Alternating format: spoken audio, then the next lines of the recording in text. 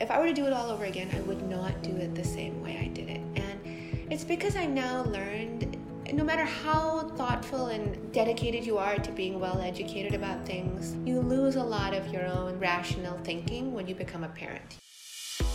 Welcome to Big Little Choices. I'm Shri, and this show is about the amazing women and moms that all of us are surrounded with.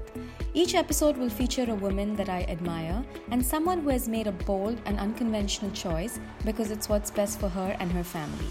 This show is also about building community, so you can hear stories that make you feel inspired and empowered to make choices that are right for you. I hope you enjoy the show. If you've listened to some of my previous episodes, you've probably heard my guests talk about choosing not to have kids or choosing to quit exciting careers in order to stay at home with their kids. And all these choices were made so these women could live the lives that they truly desired. But what if you desired something that would affect your own health and in fact aggravate an existing health condition? In this episode, you'll hear more from Ria. Ria grew up in a tight-knit immigrant family in Los Angeles. Happy childhood, great friends, and like many women, a desire to start her own family someday. You know, I probably could have told you at different stages of my life that changed distinctively. As a child, you play house, you want to be a mom, you want a baby, and you just really embrace it. In your teens, you just want to get married, and in your 20s, you just want to find the right husband. And then I very much grew up, I think, like many people who thought when you wanted to have a baby, you just had a baby. Like, I am ready now, so I will have my baby now. You don't have any consciousness of like the challenges of becoming a parent when you're young. And I don't think that hits you until you're older and you realize not everybody, the stork doesn't just show up to everybody's house. And so for me, I always wanted to be married. I always wanted a partner in life and to have a husband that I loved very much. I think I didn't have a firm desire to become a mother until my late 20s, like in the sense of like, I don't even think I was ready to be a mom in my 20s, but the thought of parenting and motherhood didn't really start to like get in my mind until my late 20s. I was always very career driven, very focused on, you finish college, you get a great job, and it's why we were in America. It's why we were doing all these things. So my focus was very much on like building myself as the person I wanted to be. And being a mom for the longest time wasn't a critical part of that equation until it became so much that I would care about becoming a mom more so than just about anything else. It was almost like a flip switched one day in my late 20s. Ria met her now husband Kevin in her 20s at a small retail shop in LA. And for both these Southern California natives, moving away from their family or childhood friends, either for college or after, was never really a consideration. However, a few years after college, a friend of Ria's suggested she apply to a job in San Francisco. And although this was a big move, since neither of them had really lived anywhere else, it was something they both decided to do. However, there were some unexpected surprises at the start of this next chapter. Earlier in 2009, I had been dealing with an isolated incident with my vision that the doctors had originally considered could have been multiple sclerosis, which is a disease in which the immune system eats away at the protective coating of the nerves, allowing your body to become a lot more vulnerable to be exposed to ailments and conditions that happen when your nervous system is impacted. And I didn't know anything about MS. I was very naive at the time, and when they told me they didn't think it was MS, I closed that book as fast as I could, never looked back. It was a small incident, scary for a short period of time. Let's move on. When the job offer from Facebook came in October, I had prepared myself to move later that month, and we were packing our home, and I started having some very small symptoms in which if I would move my neck, I would feel a small buzzing in my back. And, we were packing boxes. We thought for sure that I had injured myself and decided to go to the doctor just to have a second opinion and just double check. And that was the moment. Ultimately, 3 days before my moving trucks were arriving at my home, where they told me they were pretty confident that I had MS. And it was beyond shocking. It was a moment in time where I felt it was so unfair. This should have been the most exciting and fun time of our life. And here we were debating if we should even go. And what were the implications of that on a daily basis? I didn't even know. At that time, I had very little symptom. I had some issues with my vision and some buzzing in my lower back caused by some inflammation in my cerebral spine nerve. And I thought I was so much more sick. Immediately, I felt like I was less capable and less skilled, and nothing had changed who I was even 48 hours prior. If no one had told me anything, I would have kept on living like life hadn't changed. But your brain takes on a whole different approach to life when you think you are not as strong as you used to be. So how did life change? Truthfully, it was much harder from a mental burden than it was a physical burden. And by mental, I mean purely like emotional. I think, we did end up moving. We moved just as planned, as scheduled. We ended up going to another doctor in the Bay Area, and he did confirm the diagnosis as well. And, I started my new job, and we lived in the Bay Area. And I can say without a doubt, for 6 months, I carried the weight of the world on my shoulders. I felt obsessed with learning about my condition, obsessed with learning about treatments. I could barely focus on anything but keeping up in my new job and then surviving. And I had a few really kind people in my life tell me, like, just about 6 months in, you will wake up from this nightmare and it'll be your new life, your reality, but it'll not be the burden that you think it is. And almost to the week, they were pretty spot on with when I started to feel like I was emerging out of the fog. So how did this impact any previous decisions you made for yourself? Clearly, it didn't affect your work. You still made the move from LA to San Francisco. You started that exciting job. But were there other things that you had to reconsider once you were told this diagnosis? Absolutely. 6 months after my diagnosis, I realized very quickly that my life, for the most part, would stay pretty normal. There were definitely things that I would have been driven to do that I stopped considering. We were lucky to join a company that was really young and expanding globally, and I never considered living abroad. It just felt like I needed to be near a certain level of medical care and comfort that was important to my peace of mind. But also very much becoming a parent. I was diagnosed in my 20s. I was 27. No parts of ready to become a parent or be a mom. But that became from like, I'm not ready now to like, I don't know if we're ever going to do this. And it very much became a maybe rather than a one day. So at what point then, in the middle of all of this, did you switch from maybe we'll have a kid to yes, one day we will have a kid? I'll never forget it. We were in Hawaii, and Kevin and I, we were at a wedding in Kauai. It was such a lovely trip, and we'd spent a lot of time talking about becoming parents, talking about adoption. And Kevin had a moment where he was just like, I just really, really want to be a dad. And I don't want it to be a maybe. I for sure would like to be a father. And I felt that come through so clearly. I'll never forget it. And I bring up that to him a lot now. I'll be like, do you remember that moment where you were like, I don't want this to be a possibility. I want to do whatever we can to make sure I get to be a father. And I think right around probably 32 years old, so 5 years after the diagnosis, was when we decided that we were going to collectively take this by the reins. And at the time, I was taking a fairly aggressive therapy for somebody who didn't feel like they were having a lot of symptoms. My neurologist was incredibly progressive and put me on a drug that he felt was the most cutting edge at the time. But it was absolutely not permitted to become pregnant while on this medication. It was the class of medication that was just simply a no-go. It's not safe to be a mother. It's not safe to carry your child, nor is it safe to nurse. And we just sort of assumed, for a lot of reasons, well, if we can't have a child while on this drug, we will adopt. So we began the adoption process by exploring agencies, learning more about them, attending seminars, and domestic, open adoption, international adoption. We went to events for everything. And then casually at a neurology checkup, I happened to ask my doctor happened to ask how I was doing. And I mentioned to him, Kevin and I have been going to adoption events. He's like, if you want, you can stop the drugs and get pregnant.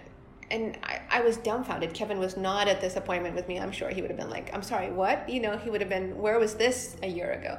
And I think my doctor was thinking, listen, I don't want you to stop the drugs. But if you can get pregnant within 6 months of stopping the medication, I think it'll be fine for you to carry a baby and deliver it. And at that time, I had so many friends who were struggling to get pregnant. I was like, 6 months? You're a doctor. You know that's not how it works. And I got pregnant in 2 months. So I was just so blessed to have that window of opportunity to get pregnant, and even more so blessed to be able to actually get pregnant in a reasonable amount of time. So what was your thought process like leading up to that decision? I want to tell you that it was a lot of deep conversations, but it was none. We were like, let's go. My parents, Kevin, everybody who I spoke to and said, like, I think we have a chance to be able to have a baby on our own. It was genuinely no question. It should have been a little bit more debate considering the magnitude of something like stopping an important medication that, prevents disease progression is what I was doing at the time. And we had maybe 1 second of mental debate before we were like, yes, let's go. Ria had a pretty straightforward pregnancy and a fairly complicated delivery, which was unrelated to her condition. But the hardest part was yet to come, where Ria had to find a balance between taking care of herself and taking care of her son Kai. And this is something that a lot of new mothers struggle with, feeling like we have to do what is expected of us or what we feel compelled to do, and we often build this narrative in our heads of having no choice but to do things in a certain way. And in Ria's case, there was also a fairly serious health implication that came along with not making certain choices. I lost all sanity after my son was born because I decided that if I did not breastfeed for 12 months, that I had collectively failed him in all ways of being a mother, despite the fact that he was a happy, thriving, cute, chubby little baby. I was convinced that, without the breast milk, the wheels would fall off. And so I breastfed. Thankfully, he latched very easy. I produced a lot of milk. I didn't have a lot of the challenge that so many moms have just to even pull off breastfeeding. So because I didn't have those challenges, I was convinced that this was my duty.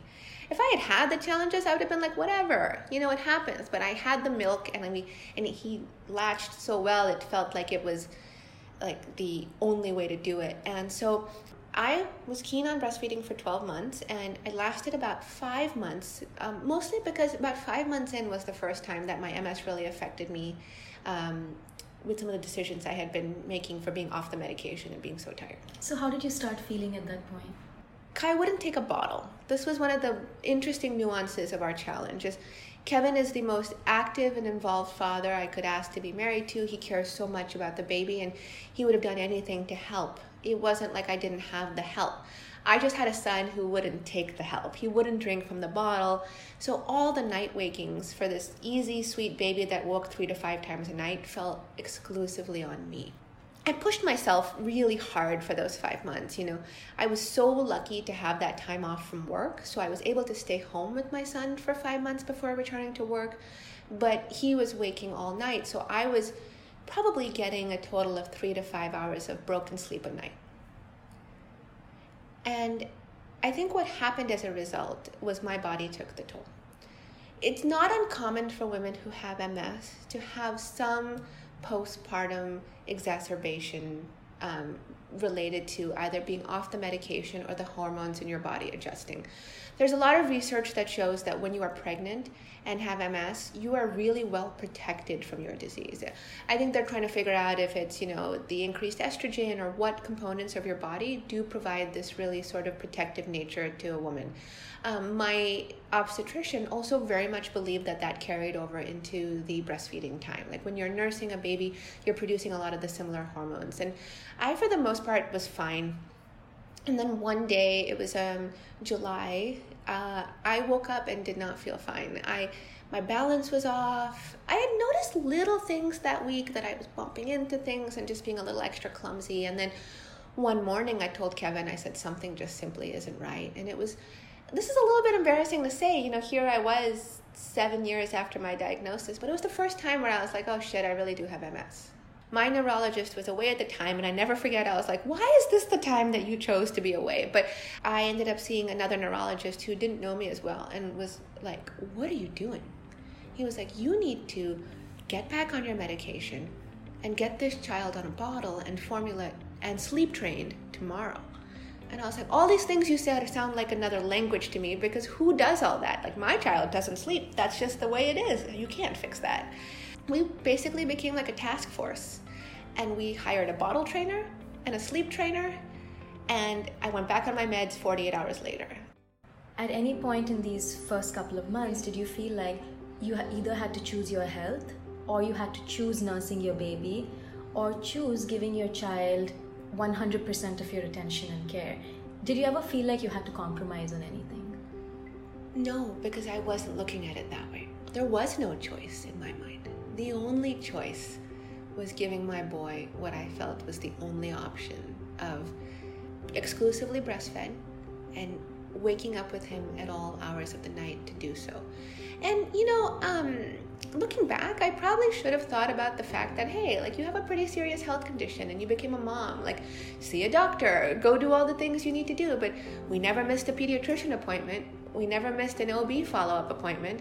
But God knows I didn't see a neurologist in those 5 months because it wasn't my focal point of life anymore. And, I'm very lucky to say it wasn't my focal point of life for the years after my diagnosis. I had lived a relatively, light experience when it comes to having MS. I was really inspired and moved by Ria's story. We often second-guess our decisions and forget that when we first made them, we did so with whatever knowledge we had in hand at that time. And in Ria's case, her choice to put her medicines on hold and feed her baby the way she thought was best was the only option she then considered. And she's first to acknowledge that this is not the ideal choice for anyone, but just what she made given her desire to take the best possible care of her baby. We wrapped up our chat with some final words of wisdom on making choices that might not be ideal, but are the pathway to creating a life that you really want. I wouldn't do this again, but I don't feel bad for prioritizing my baby in that moment. What I realized is I wasn't necessarily doing what was 100% best for my baby, even though I was doing what I was told was best for my baby. And in that moment, I don't feel bad about having a little bit of tunnel vision and not thinking as rationally, as clearly as I could have, because I felt so empowered and I had so much gratitude from even being able to take care of my son in that way, that the joy it brought me and the connection and the happiness it gave me in that moment was worth everything. What I don't necessarily think was the best way to do it is me not thinking that there was no other choice. I think making a decision that's better for your baby above your own health is, I think, innately in a woman's nature. Like, we are born that way, and it's going to take a lot to convince us out of it. That's why I say a lot of this is pure hindsight and me realizing that I was being a little bit crazy at the time. But I have so much gratitude for those days and being able to fulfill what I considered my ideal in the moment. But I think, like to your point earlier, there's nothing better than a healthy mom and a happy mom to provide your child the best life. So I think there's a balance there, and I didn't quite achieve the true balance until I was forced into it, but now it's given me a different perspective on life and being a mother and taking care of myself as well. Thank you for listening to this episode, and I hope you enjoyed it. I'll be back soon with another interview, and until then, if you have any feedback or comments on the kinds of choices you want to hear more about, let me know.